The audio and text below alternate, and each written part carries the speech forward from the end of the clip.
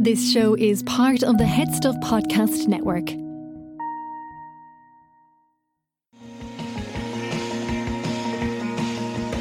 Hello, and welcome to another episode of I Know That Face, the only podcast which honours the often underappreciated by the masses work of character actors. I'm Stephen Portsy. My name's Andrew Carroll. And today, two little mice fell in a bucket of cream.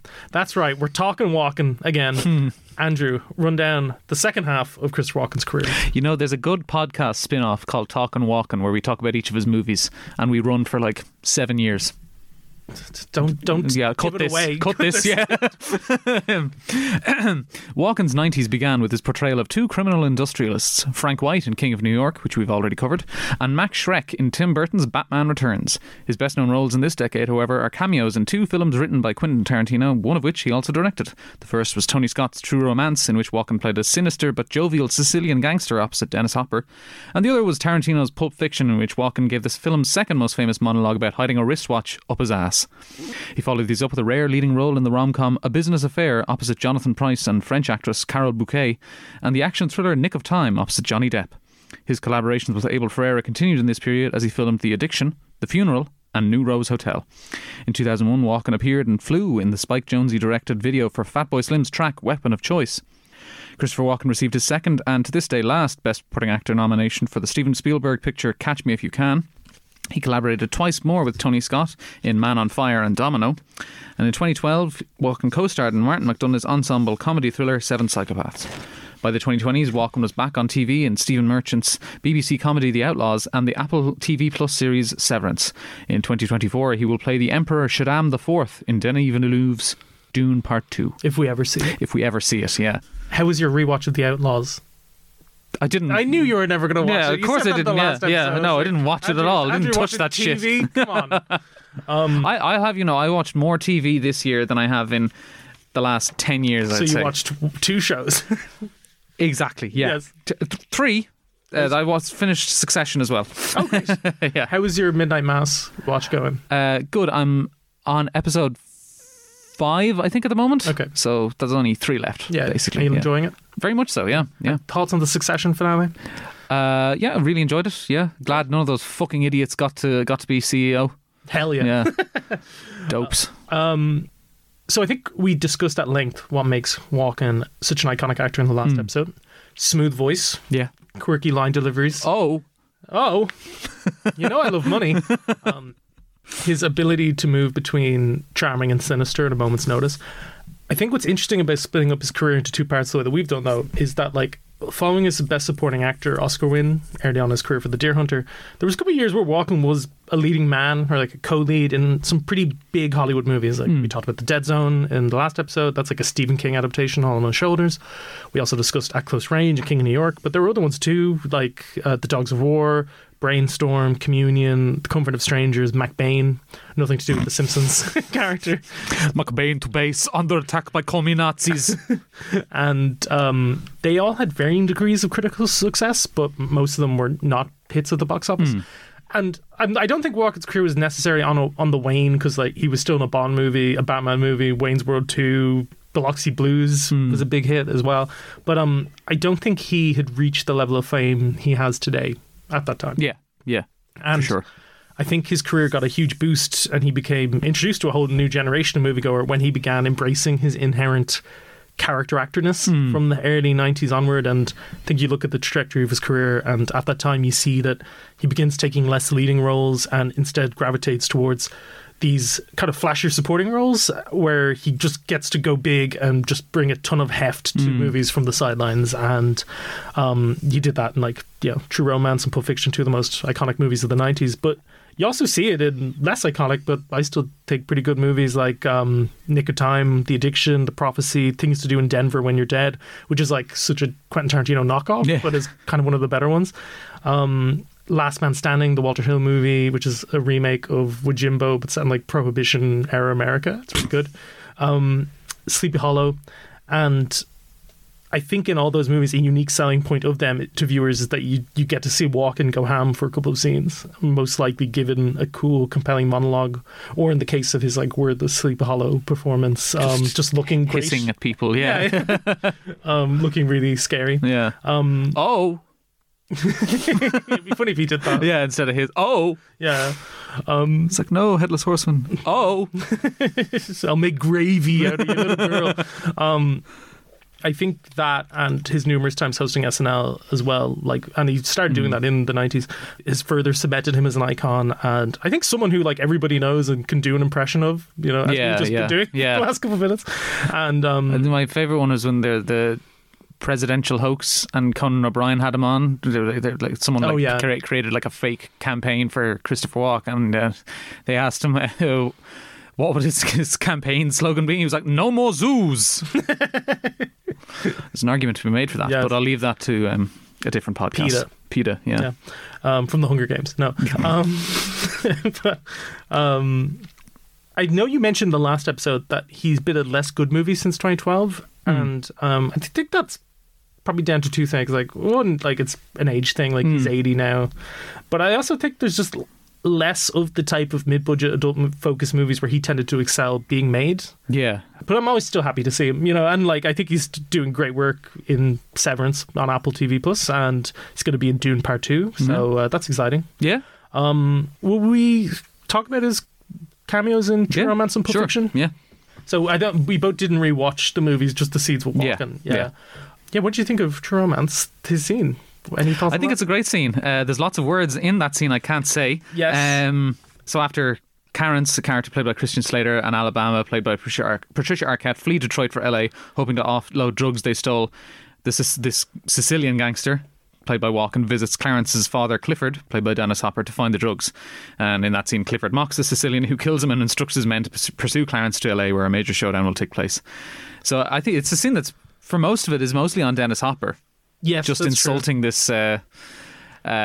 This guy who he knows is going to kill him, and is trying to have a bit of fun with his last words. I also think he knows that if he gets tortured, there's a chance that he might give up his son. Yeah. So he's like, I just want my death to be as swift as possible. Yeah.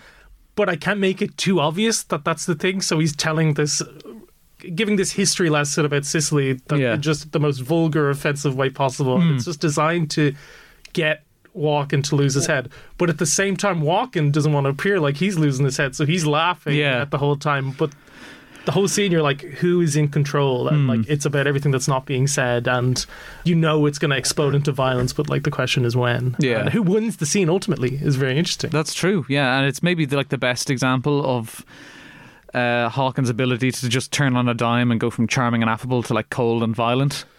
And I think before Clifford had even started talking, the Sicilian knows he's going to have him killed, so he lets Clifford have his last words, you know, gangster's code of honour and whatever, until Clifford starts talking about how the Sicilians are descended from the Moors, which were people from North Africa in sort of the I think at the turn of the first millennium, I guess, so 1000 AD roughly. I don't know my history. Anyone else?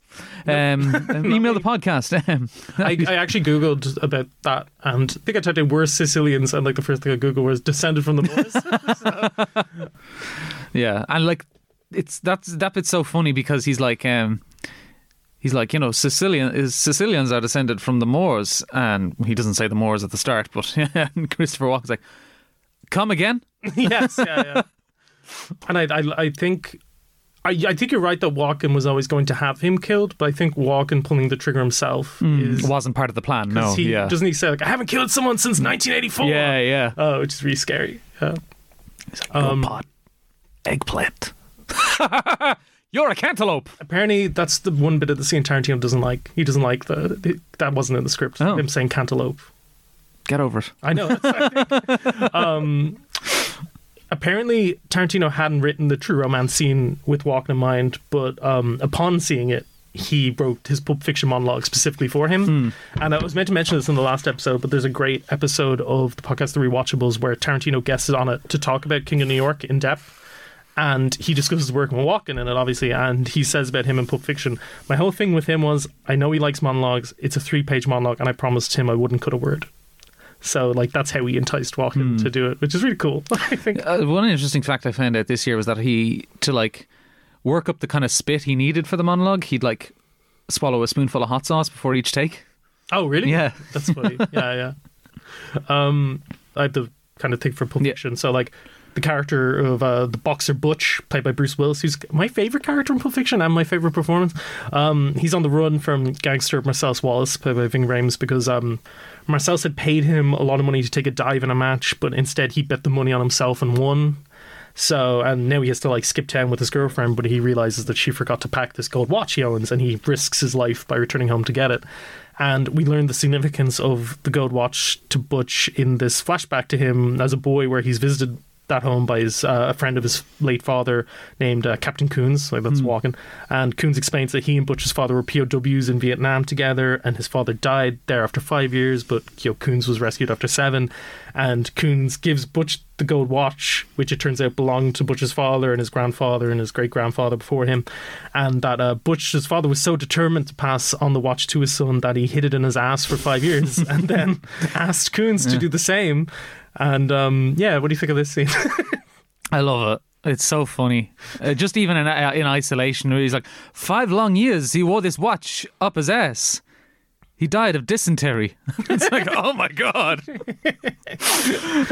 He seems almost annoyed to have to be doing this. You think so? Yeah, I think he seems quite bitter about it. He's like doing this. He's like, it seems sort of bitter, as if Coons is like trying his best to do this with all the gravitas the actual act of hiding a watch up his ass lacks, while knowing all this. And so he just seems a little kind of put out the fact that he did all this for little to no reward, and this kid isn't really going to know the significance of the act until long after Coons is probably dead, and perhaps of dysentery, and like they'll never see each other again. And I don't think this guy's going to get like a reward or anything for hiding a watch up his ass. And it's not really something he can tell anyone else, because it's a fucking humiliating story. Yeah, because I love how at the beginning of it he's talking to the kid. As an adult, you would talk to a kid in the circumstances. Like he's like, "Hello, little man, boy." And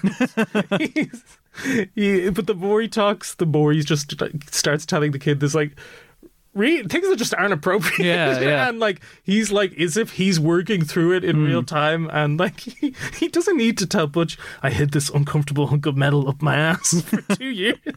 And then he's like, now little man, I give this watch to you. And I was rewatching the scene on YouTube, and someone commented that Butch takes it so unceremoniously. He's just like he just like grabs it. The way your father saw it, this watch was your birthright. He'd be damned if he let some slob put his greasy hands on this watch. Yeah. Oh, so much fun. Yes. And I also do think it does add a lot to Pulp Fiction, because like it is explaining the significance of the watch. Yeah, and you can see it at some point Butch recognised the significance of the watch. Yeah. And if not the significance of the act. Exactly. Of hiding it up your ass for 7 years in total. 2 years up one man's ass, 5 years up another's. Yeah, I think it was 2 years up. Only 2 years up Chris Walken's ass, 5 years up his dad's ass. And words I never thought I'd be saying on this podcast. I like that. I think Pulp Fiction is all about like fate and chance, and I do think that scene has kind of adds to that, because Walken at one point says like, if it had been me who had not made it, Major Coolidge would be talking to my son Jim. The way it turned out, I'm talking to you, Butch. So there is a kind of like it does tie into the themes of the movie. And I also think it's a scene that could, you imagine a studio exec reading it and being like, do we need this in the movie? Because it is important, but it's so like loosely connected to like the events of the movie. But I do think it just does so much to bolster kind of Pulp Fiction's like off-kilter tone and the sort of black comedy. And the scene it reminded me a lot of is the Mike Yanagita scene in Fargo. You remember the scene where Frances McDormand meets the old friend from school, and he lies about his wife being dead. You know that whole story. You remember that bit in Fargo? I know the bit you're talking about, but I don't remember the specifics of the scene. He tells this whole story about how devastated he is that his wife died, and then Frances McDormand learns from someone else that like he was lying, and then that is what inspires her to go back after Macy. Right. Because she's like, people lie all the time. It's great. Will we move on to Nick of Time? Yes, yeah. Yes. Johnny Depp plays a mild-mannered accountant named Gene, who is looking after his young daughter Lynn after the death of his ex-wife. On a trip to LA together, the pair soon after arriving in the city are pulled aside by two people posing as cops, Mr. Smith, played by Christopher Walken, and Mrs. Jones, played by Roma Mafia. Kidnapping Lynn, the pair say they will kill her unless Gene assassinates the governor of California, played by Marsha Mason, with the movie playing out in real time. And obviously, Gene doesn't want to kill this politician and tries in several different ways to get away from Mr. Smith and get his daughter back. And after one of these attempts is foiled, Mr. Smith recounts a chilling story to Gene that you people listening to this pod will hear now, which is one of the greatest monologues of Walken's career, like maybe ever. There was this guy, big guy, Irish Italian, red face, black hair, jolly son of a bitch. Wait a second. Nobody could make me laugh like him. He made a science of collecting jokes. Closed my bars together and I could count. And he was a pal. I loved the crazy Mick. I'm not ashamed to say that, but he was a fuck-up. He had this image of himself. He thought it was a con man. Always trying to shave the edge. He was nickel and dime. I'll always miss him. Tell me why. Tell you why what? Tell me why I miss him. He's dead? That's right. He is dead, but tell me why. How do I know? I don't... Tell me why he's dead. Because you killed him. That's right, I did. I killed him. He fucked up one too many times, so I put a bullet in his eye. Then I put 2 more into him just to make sure. Now, that was somebody I loved. I loved him. But I got the call. I put him down like a sick animal. So, if you got doubts about what's going to happen, if you don't deliver, let me tell you something. I made gravy out of your little girl just to season that black Irish cocksucker's meat. I'll make gravy out of your little girl. If you got doubts. It's the way he growls it. He's going, I'll make gravy out of your little girl. What did you think of Nick of Time? I think we both liked it, right? Yeah, I really enjoyed it. I didn't know what I was going to get into because I looked at it briefly online and saw that, bit of a critical flop, bit of a box office bomb. But it's got staying power. It looks like shit. It doesn't look great. I think it looks good. I don't know. Maybe I'm just generally not a fan of when things look really washed out and kind of all the light is too bright. But I think it suits kind of the headspace that Johnny Depp's character Gene is in. Yeah, because it really captures the headspace of someone going through what is essentially the worst day of their life, with all the miscommunications, sweat and shivering nervousness that comes with it. Because in the first half an hour of the movie, every time someone says something to it, once the plot to kill the governor is in motion, and every time someone says something to him, they have to repeat it he's like, huh? twice or 3 times more, just for to get it into his head. He's like, huh? Did you think Johnny Depp's performance was good in this? I thought he was a little sleepy. I think I would be a lot more sweaty and panicky, and I was kind of picturing what if Tom Cruise was in the movie? I think, well, that's a fair point, but I think he's kind of trying to keep it under wraps as much as he can because he knows he's always being watched. Yeah, and he might just be a naturally sort of toned down person. Yeah. I thought I felt to me after him being in Edward Scissorhands, Arizona Dream, Dead Man, all these kind of movies where he's playing these eccentric types, Ed Wood, that he might have been a little bit lost just playing a regular dude. Yeah, maybe. Yeah, that's true. And he very, very rarely plays a regular dude, in fairness to him. But I think Badham's direction and Walken really do sell the sort of yeah, they really elevate that movie. The movie. Yeah. The script already has plenty of good stuff, and Walken's performance and unique delivery kind of elevate it. I did find myself constantly wondering what the fuck is up with this movie, that this guy with a definite criminal past can end up hired by political lobbyists. It's one of many strange things about this movie. This movie has so many holy shit what moments. Yeah. Which are always fun, even if it seems like the film could fall apart at any moment. Like the dream sequence in the middle of it all, for instance. Kind of amazing. Yeah, really good. Yeah. And it made me realise just how crazy Christopher Walken. Christopher Walken's hair is, because when he's shot in the middle of the movie and in the dream sequence, and he's kind of going off the deep end at the end, and his hair is just totally wild and out of place, and it looks like a wig. It's nuts. Yeah, I just think this is a prime example of why I like revisiting these Hollywood thrillers from the 80s or 90s, because I think at the time, just critics were flooded with them. So the ones that were like pretty entertaining but a bit disposable, like Nick of Time, got middling to bad reviews and were sort of slammed for being derivative.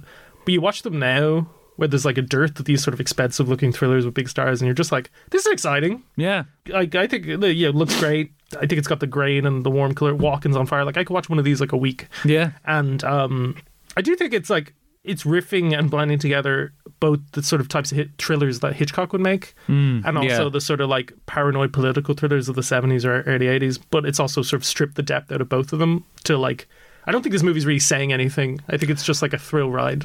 I don't know about that. I think it has more to say than people think. Like, just visually, it says a lot that everyone that helps Jean is of either like Central American or African American descent and working mostly low-income jobs at a high-class hotel, while the villains are all important That's white true, men in 'cause it's positions Charles of power. S. Dutton and Yul Vasquez in the hotel. Yeah. And That's then, kind of a cool sequence where like he's going through the parts of hotels that you don't usually see. Yeah. And like at the end where the big climax is happening and he's trying to get back to his daughter to rescue her, and the security is chasing him, but they're all being like trapped by different contraptions in the hotel. Like one guy gets shoved against a sparking electrical box by a laundry trolley or something like that. Yes. And I think that's really fun.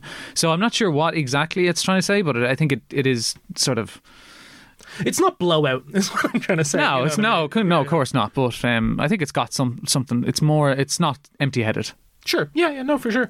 And on Walken, like I think Nick of Time is like another example of him pivoting to the flashier supporting role as opposed to the leading man as he got older, because like I think Walken probably could have played the Depp part in the late 70s or in the 80s, and I'm sure he'd be good, but like Gene's kind of a boring character, and Mr. Smith, there's just way more fun to be had.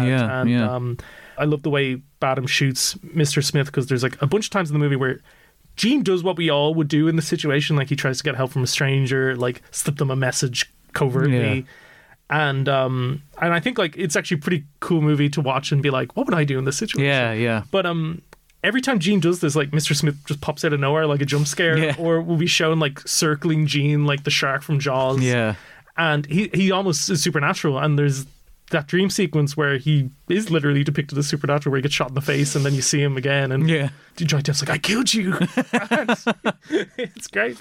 And like Walken can be such a warm presence in movies, but also has this ability to make it seem like there's just no soul behind his eyes as well.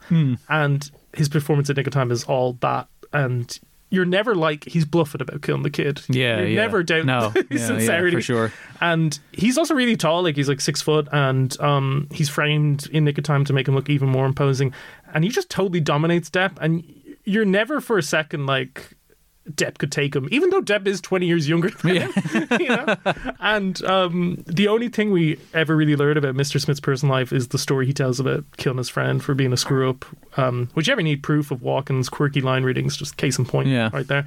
But even down to his name, like he's such a blank slate of a character that like I think a lot of skilled actors could play the part and bring something interesting and compelling to it, but I don't think anyone could have been as laugh out loud funny, but also genuinely bone chilling as he is, and run away with the movie. And I actually had a question for you. This is the second John Badham movie we've covered on the I've covered on the podcast. Can you name the other one? Absolutely it's a not. deep cut. No. If you could. It's the Dracula with Frank Langella. Oh, okay. Yeah, he drew with Donald Pleasence. Yeah. Any other thoughts on Nick of Time? I really love that line at the end where Depp's been in the bathroom for like 10 minutes he apparently has been in the bathroom because your man, he swapped clothes with the hotel porter. And really good scene. Yeah, he comes out of the bathroom stall at the end, and Walken is like, hey, wait. And Depp's like, what? Wash your hands. That's really great. Yeah. Do you want to talk at the funeral? Yes. Do you have the plot for it? Because I don't. I do not. I could riff. I could do Please, something. by all means. So the movie is set in the 1930s and focuses on this Italian-American crime family, the Tempios. Their younger brother, played by Vincent Gallo, has died and... Been murdered. Been shot. And the whole family is reunited for this funeral. And his other two brothers, Shez, played by Chris Penn, and Ray, played by Christopher Walken, are struggling to cope in different ways with the killing. Very much so, yeah. You think you deserve to live? You killed a man.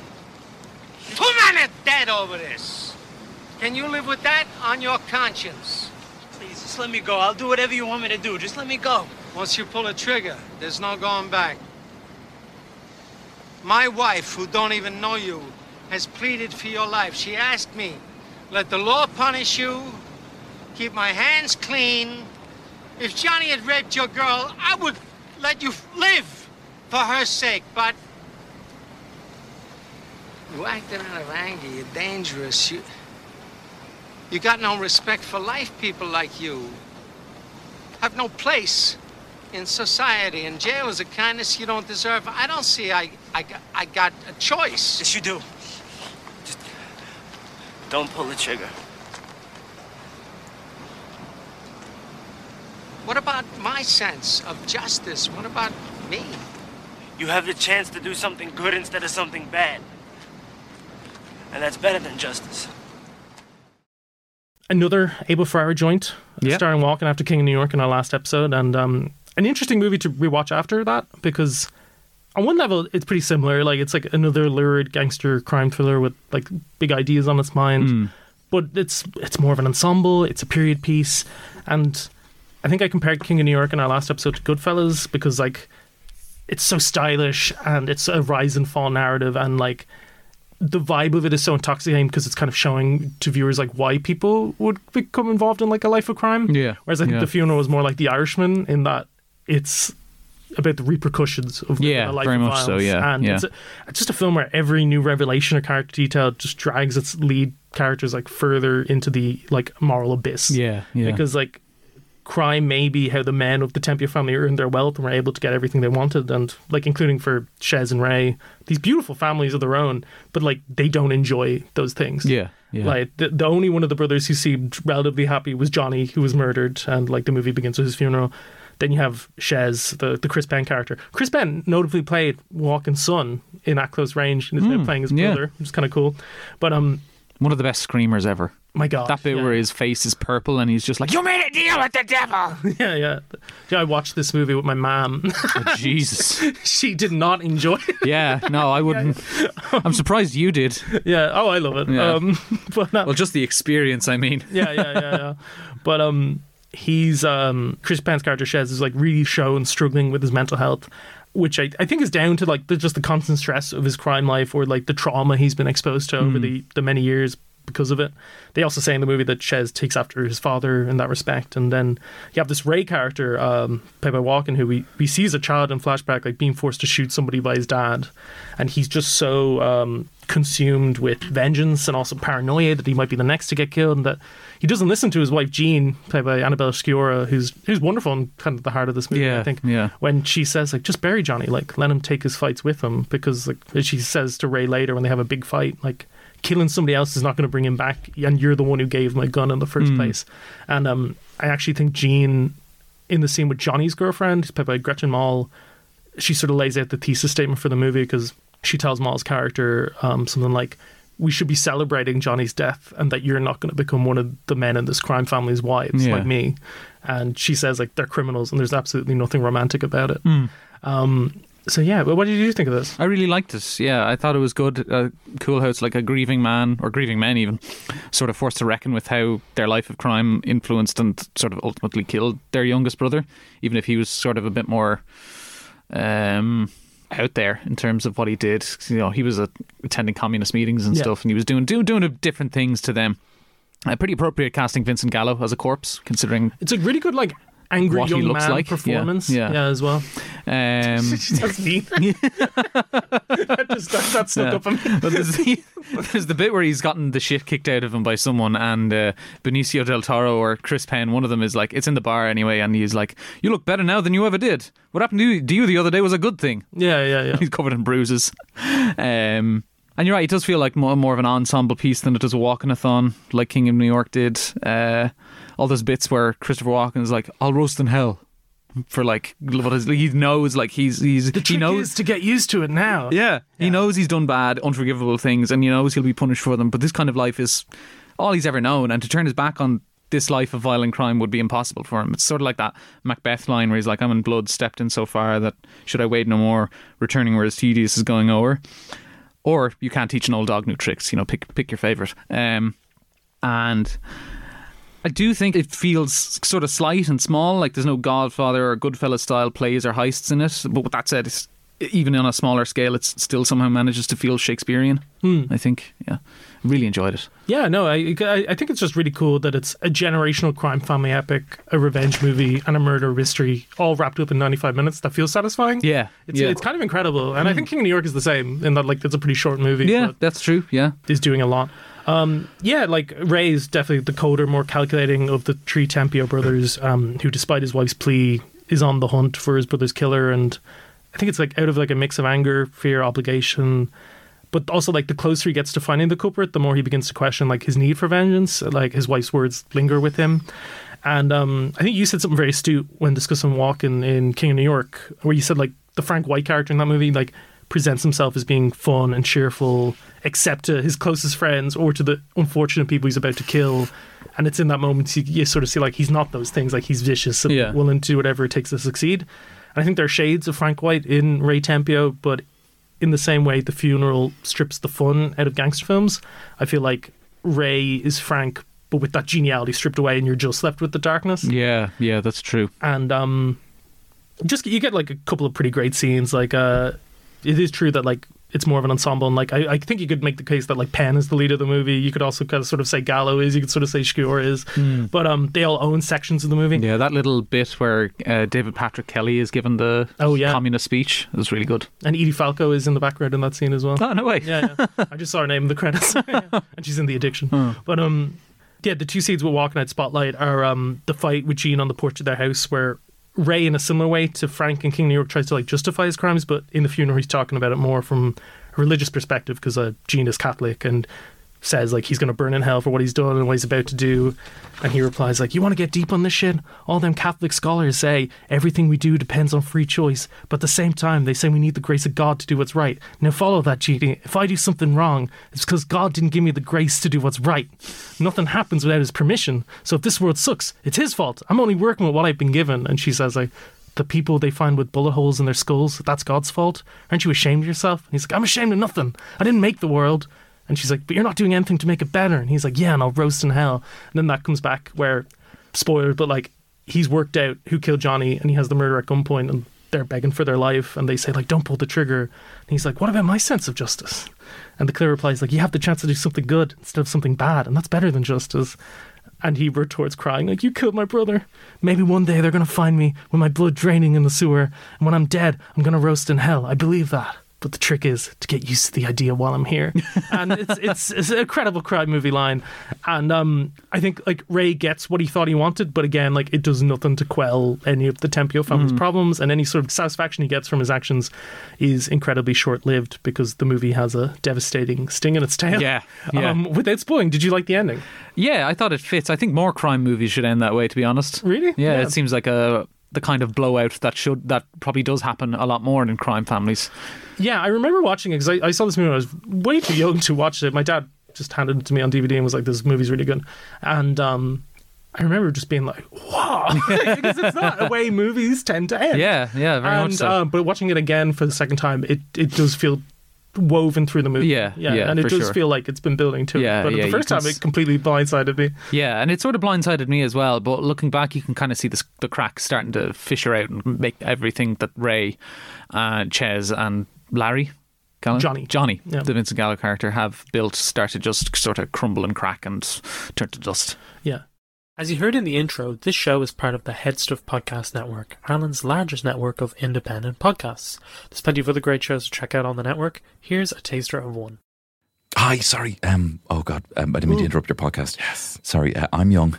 Yes, I'm hot. And I'm gay. And we're young, hot guys. Yes, yeah. Really apologise for interrupting, but we have our own podcast. Yes, it's also on the Head Stuff Podcast Network. Sorry for interrupting, but it's really good. And I didn't want to say this, but it's actually really, really, really good. Really funny. My mum says so. We are three guys, but we're not real blokey. Do you know what I mean? We're soft and friendly and nice. Exactly. Like this timid request to ask you to listen to our podcast. Exactly. We're not going to bash you over the head. No. We're approachable men.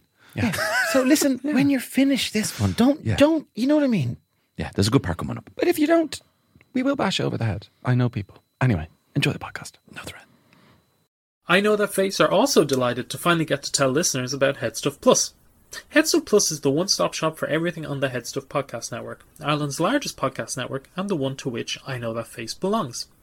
If you're a fan of I Know That Face or any other shows on the network, become a member of Headstuff Plus and get bonus episodes of Headstuff shows, other exclusive content, merchandise, early access to live events, and lots more. We here at I Know That Face have already recorded a handful of bonus episodes where myself and Andrew talk about more current news and releases in the world of film and TV. But also in the future, we have plans for more actor-themed series as well, along with releasing episode outtakes, accompanying articles, etc., all for Headstuff Plus subscribers. To sign up to Headstuff Plus, it's just €5 plus VAT per month. When you sign up, no matter what show or shows you are supporting, you still get access to everything, all the bonus material for all the podcasts on the network. A lot of great podcasts. Plus, by doing so, you'll be supporting I Know The Face to bring you more top material. For all the details and to sign up, visit headstuffpodcasts.com. And now, back to the show. Do you want to talk about Man on Fire? Yeah, sure. I'll make this quick because we are sort of pressed for time. So, former CIA field agent John Creasy, played by Denzel Washington, goes to Mexico City on the recommendation of his friend Paul Rayburn, played by Christopher Walken, to take up a position as a bodyguard for 9-year-old girl Pita Ramos, the daughter of a guy who owns a couple of car factories in Mexico, played by Mark Anthony, and he's married to Lisa, played by Radha Mitchell, and Pita is played by Dakota Fanning. So initially a suicidal alcoholic, Creasy begins to open up to Pita as he helps her train for a swim meet, but when the little girl is kidnapped, he goes on the warpath, slaughtering his way through the Mexican cartel to get Pita back. Peter Ramos. It's a number to you, you know. One more dead, but a number. What was she to Creasy then? She showed him it was all right to live again. And the kidnappers who took that away, huh? And they're gonna wish they never touched the hair on her head. You know. A man can be an artist. And anything, food, whatever. It depends on how good he is at it. Creasy's art is dead. He's about to paint his masterpiece. So I've spoken at length about this movie before, mostly because I think it's perfect in its dadcore maximalist style, combined with the minimalist character work by Washington. It often feels like Tony Scott is creating a whole new style of filmmaking with the kind of choppy editing and the sunburnt kind of hazy aesthetic. And I'm I'm biased as well, as I'm just a big fan of the grizzled warrior saves innocent child subgenre of action film. Like, I'll watch any kind of movie like that. So I'll try to focus a bit more on Walken here. I think Paul is instrumental in making the Creasy character feel alive again. Not only does he get him the job interview with the Ramos family, but he supports him after the fact and continues to stand by him through the good and the bad. He's there at Pita's swim meet, and he's with his much younger Mexican wife, with Creasy, and they're all talking about like what a good job Pita did. I think she wins, even though like 20 minutes ago in the movie she's like, I never win, and even when Denzel Washington's like, strong swimmer. Yeah. And they're celebrating Creasy's kind of, it's as much his win as well, because you know he's no longer this suicidal alcoholic. He's like helping train this girl to be better the only way he knows how. And he supports Creasy at his worst as well, not only by giving him the guns he needs to fuel his rampage, but explaining to others that not only is Creasy doing the right thing outside of a corrupt system, but that Creasy is doing the only thing he's capable of in a situation like this. Probably one of the movie's best lines, where he's like, a man can be an artist in anything depending on how good he is at it. Creasy's art is death. He's about to paint his masterpiece. Classic. Yeah. The other one is like, you move, you make one sound, I'll snatch the life right out of you. You understand me? For me, the other iconic Walken bit we were talking about before we start recording is he's kind of bragging about like his life that he has in Mexico, and Denzel Washington's like, yeah, and he looks real haggard, and he's like, do you think God will ever forgive us for what we've done? And he's like, no. So good. And I sort of have a theory that once the flames have died down, Paul is instrumental in getting Pita and her mother Lisa out of Mexico and maybe safely into the US. You know, I think he's John Creasy's only friend at the start of the movie anyway, but also his best friend. And I think maybe I'm reading into it too much, but I think he's sort of that support net that allows Creasy to sort of redeem himself, I think. think he's like his connection to like a normal world. Yeah. Can I talk about Catch Me If You Can? Absolutely. This movie is directed by Steven Spielberg, based on the semi-autobiographical book of the same name by Frank Abagnale Jr. A lot of the claims made in that book continue to be called into question, so I won't get into specific details since we're meant to be focusing on Walken, but like a lot of articles about this topic online if you're interested.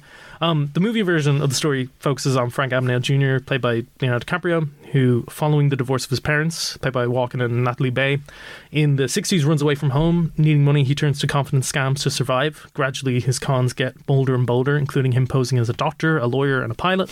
His crimes eventually gain the attention of a determined FBI agent with his own family troubles named Carl Hanratty, played by Tom Hanks, and the two become embroiled in a cat and mouse game.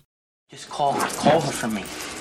You call her. You tell her I have 2 first-class tickets to go see her son. Your mother's married now to my friend Jack Barnes. They have a house in Long Island. I had an FBI agent come see me. You got their number, son. They're kind of scared. The United States government champ, running for the hills. Bow to the moon.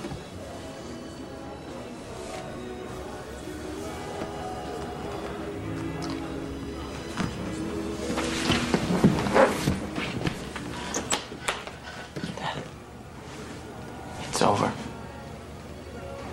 I'm gonna stop now. But they're never gonna catch you, Frank. Dad, she wouldn't do that. Why won't you sit down? Why would she do that to you? Come on, sit with me. Have a drink. I'm your father. Then ask me to stop. Then ask me to stop. You can't stop. Where you going? Come on, Frank. Where you going? Where you going? Where you going tonight? Someplace exotic? Where you going tonight? Tahiti, Hawaii?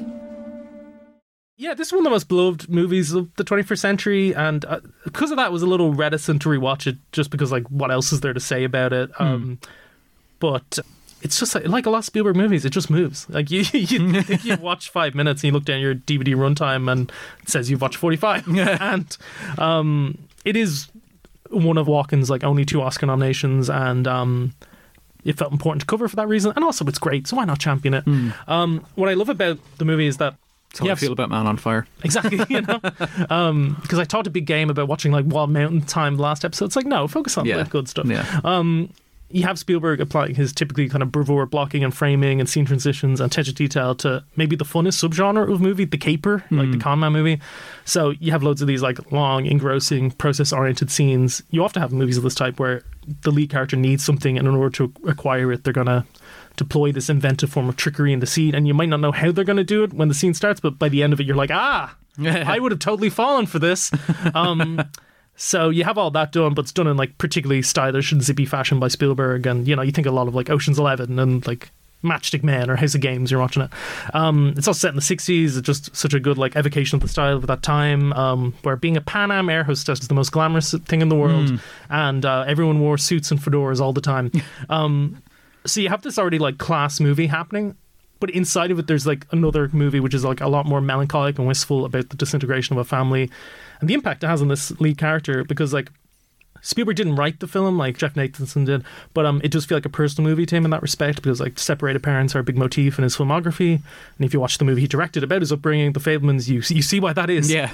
But I think this element makes Catch Me If You Can feel deeper and much more emotional than a lot of similar capers. So Walken is Frank Abagnale Jr.'s dad, Frank Abagnale Sr. I'll call him Senior to make this easier. Yeah.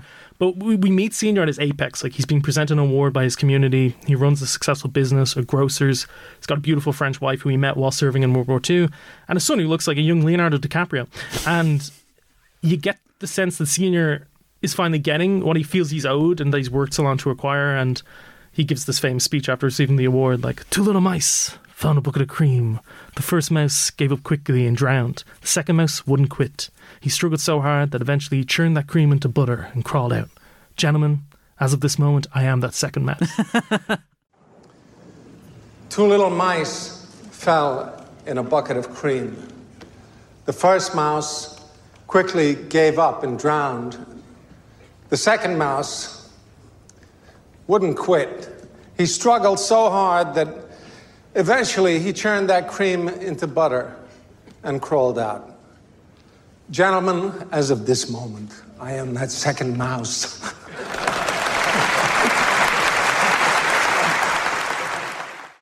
But it isn't long before you gather that, like, Senior getting to this level in his life, maybe not done entirely on the level.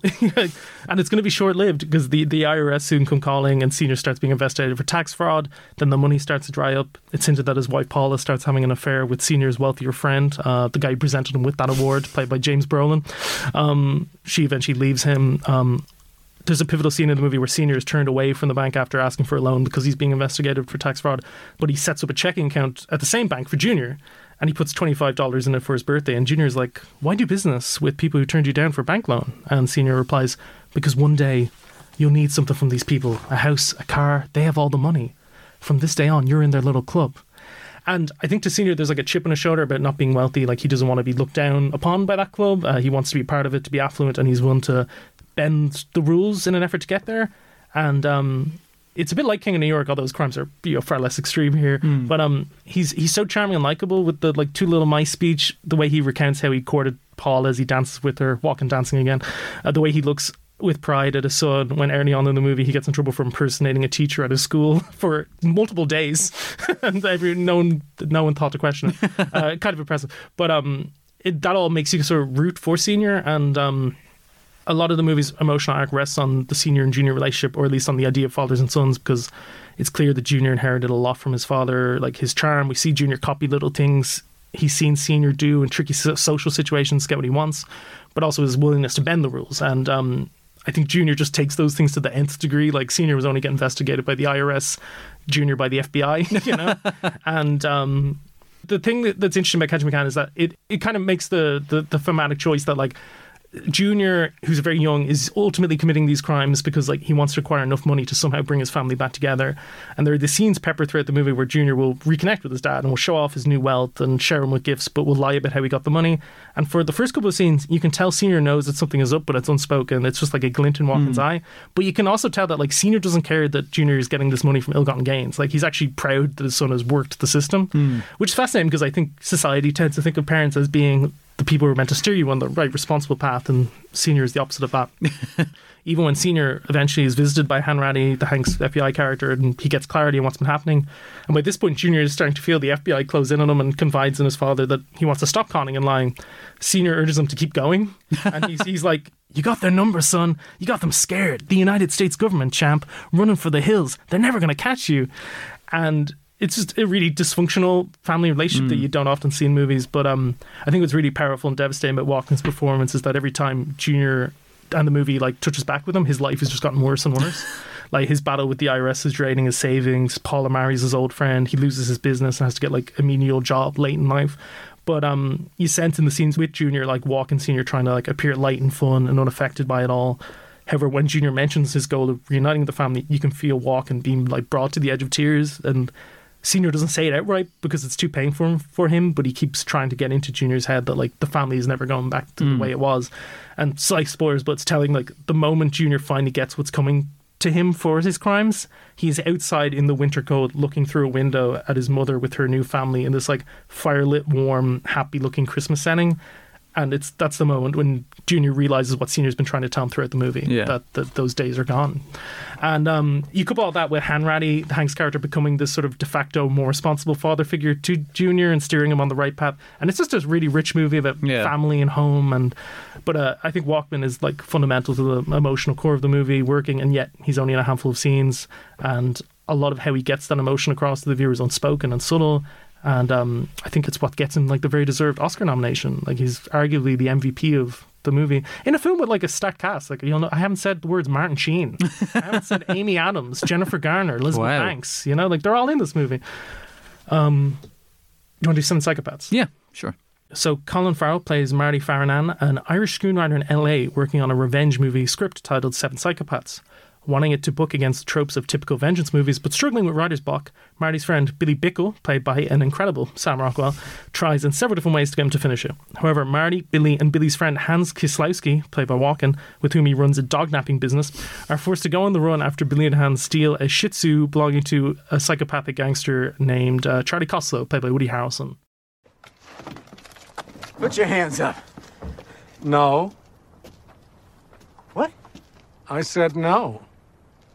Why not? I don't want to. But I've got a gun.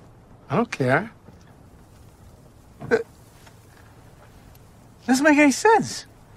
Too bad. Well, where are your friends? I don't know. Yes, you do know. No, I don't know. You do know! Shoot me then. 7 Psychopaths, your thoughts? I've got 3 exact words for that. You're damn fucking right. Yeah, this movie is a lot of fun. And it's a strange business to have, dog nipping business. How do you know you haven't kidnapped the same dog twice? That's a good point. You know? Yeah, well, I guess you can do that. I'd say they would start to get suspicious. Yeah. It seems like it's the same guy brought it back. Yeah. Seems like the kind of business a man close to his emotional breaking point, as Hans is, would have. Yeah. It's the only thing that's holding him together, along with his love for his dying wife, is his dog napping business. Well, his wife says, like, why don't you get like a proper job? And he's like, what do you mean? She's like a job for the government. And he's like, because like what's happened to Hans in life, like, you know, he doesn't trust institutions. What I really like about Walken in 7 Psychopaths is that the movie is about someone trying to write, I think, like a Tarantino-esque crime thriller and then being pulled into like a Tarantino-esque crime mystery. And you hear about like Hans, his character. It's like his name is Hans. He always wears a cravat. Yeah. He runs a dog napping business and Walken's playing him. And you're just like, Walken could do that in his sleep. Sounds like something out of Things to Do in Denver When You're Dead. Like just a bunch of quirk. And then the movie is actually like, no, this is why he is like that. And that the cravat has like important significance and that the way he's so flippant all the time actually feels like a response to what he's been through in his life, because like him and his wife Myra suffered this horrible tragedy early on in life, like the worst thing the parents would ever have to face, and they've gone through the thing where they tried to get revenge and it didn't make them any happier. He does the whole like an eye for an eye leaves the whole world blind. Sam Rockwell retorts how no, there'd be like one guy left with one eye. How are the blind guy gonna like take out his other eye? It's great. Gandhi was wrong and no one has the balls to say it. As Gandhi said, oh, you too, if it ain't Gandhi. Jesus Christ. An eye for an eye leaves the whole world blind. I believe that wholeheartedly.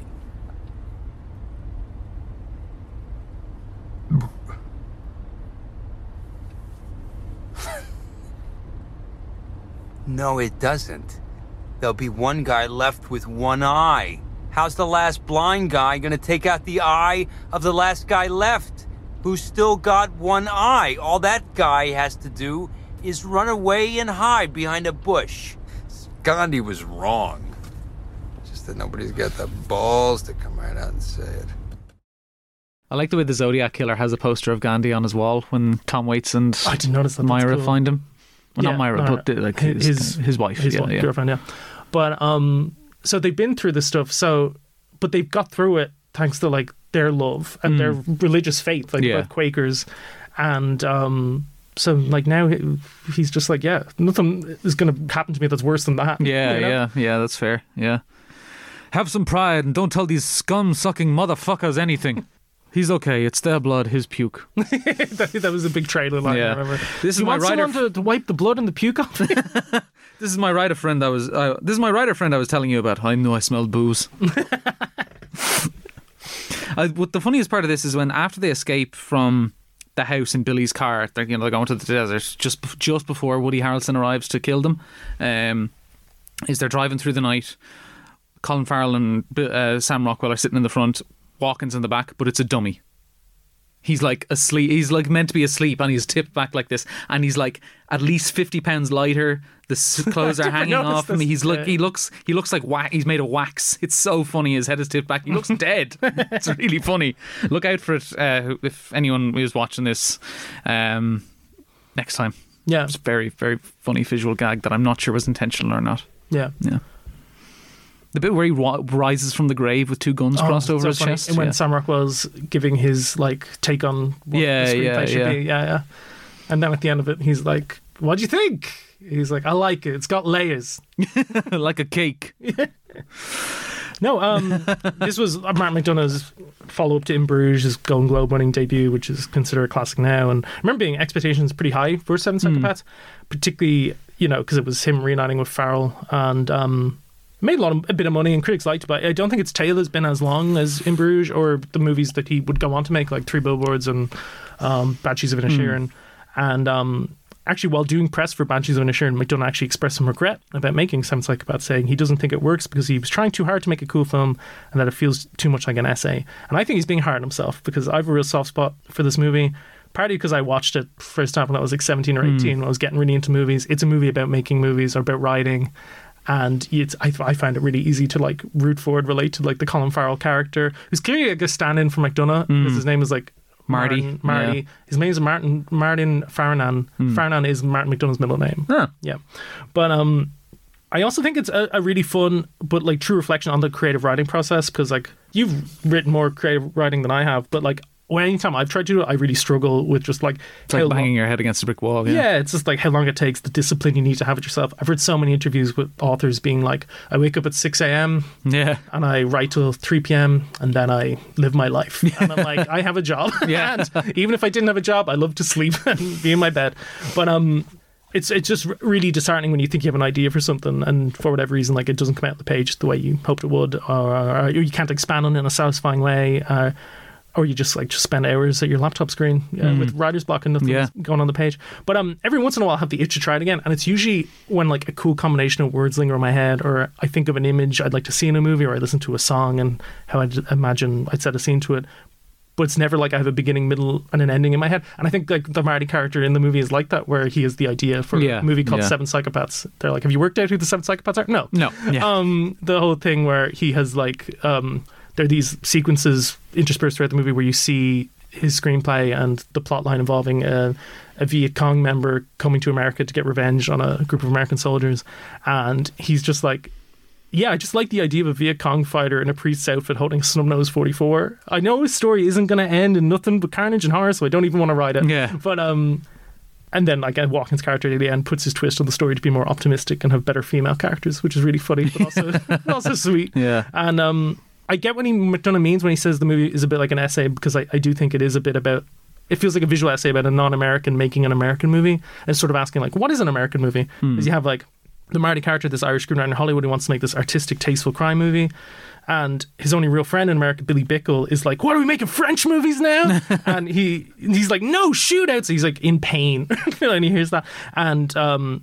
his name, even Billy Bickle recalls like Travis Bickle, taxi driver. He's so obsessed with violence, revenge, gore. And I think the idea of Marty wanting to write this movie at the Champions piece, but instead being pulled into the sensational crime story involving like murder, desert shootouts, dog nappings, but also a bunch of like real horrors in America's past. Like two subplots in this movie revolve around racial hate crimes, references several real life unsolved murders. There's the way Marty keeps being drawn to this Vietnam War story. I think McDonagh is trying to draw a correlation between real life horrible violence involving America and the violence shown in American movies that is presented in a more palatable way. And like the movie ends with like a burnt US flag blowing in the wind. The place where Billy keeps saying is like the perfect place for a photo shoot is the Joshua Tree. Tom Waits is in this movie, the most American person, American icon. And but I do think like the movie's not academic. Like it's still really fun, really comic scapers dialogue. Mark McDonagh's obviously like a giant of theatre. He knows language. The movies feel really pacey. They look great, I think. And I just think this is like as a whole like a lot deeper than like a Tarantino knockoff, which I remember some critics accusing it of being when it came out. And I think that even applies to like the Walken character, where at the beginning you see him and you're like, almost like a stereotype of a Walken character, and then by the end of it you're like, would take a bullet for this man. And like he's one of the Seven Psychopaths, and there's moments where like he is sort of menacing. Like there's the scene where he's in hospital and he is face to face with Woody Harrelson's character after Woody Harrelson has done something really bad to him, and he's really scary in that. And then there's the scene where Farrell tells him a story that it turned out happened to Walken, and Walken's like, you got some details wrong. Like that bit's messing, but he's also so sweet, and I think the scenes with him and Myra are really lovely. And I think that ending where he there's a subplot in the movie where he starts to question his faith, and the way that wraps up at the like his kind of final moments in the movie, or one of his final moments in the movie, it's just like Walken saying like 5 simple words in a daze, and it's just like, wow, what a beautiful bow in the story. So I don't know. I think it's a really fun movie. That's like it's a movie that starts off as kind of like a typical crime vengeance movie, but also becomes sort of pacifist by the end. I'd definitely recommend this. And I think it's kind of nice that we've ended our Walken episode on Seven Psychopaths, because in 2012 he had this and A Late Quartet, which I actually remember being a pretty good movie about aging classical musicians, really good Philip Seymour Hoffman performance in that. But he's probably in a few big movies since 2012, but I don't think the roles have had quite the same substance as the one that we've highlighted. So I think he's overdue a plum part worthy of his talents. Yeah, for sure. There's never been an actor like him. Yeah. And might never be again. That's very true. Here's hoping for Emperor Shaddam IV. Hell yeah. Yeah.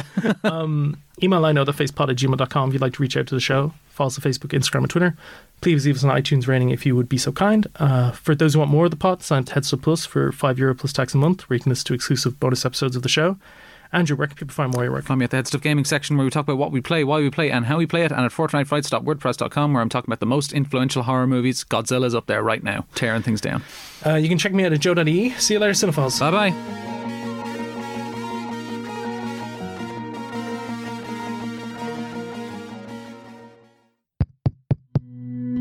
This show is part of the Headstuff Podcast Network, a hub for the creative and the curious. Shows are produced in association with Headstuff and the Podcast Studios Dublin. Find out more or become a member at headstuffpodcasts.com.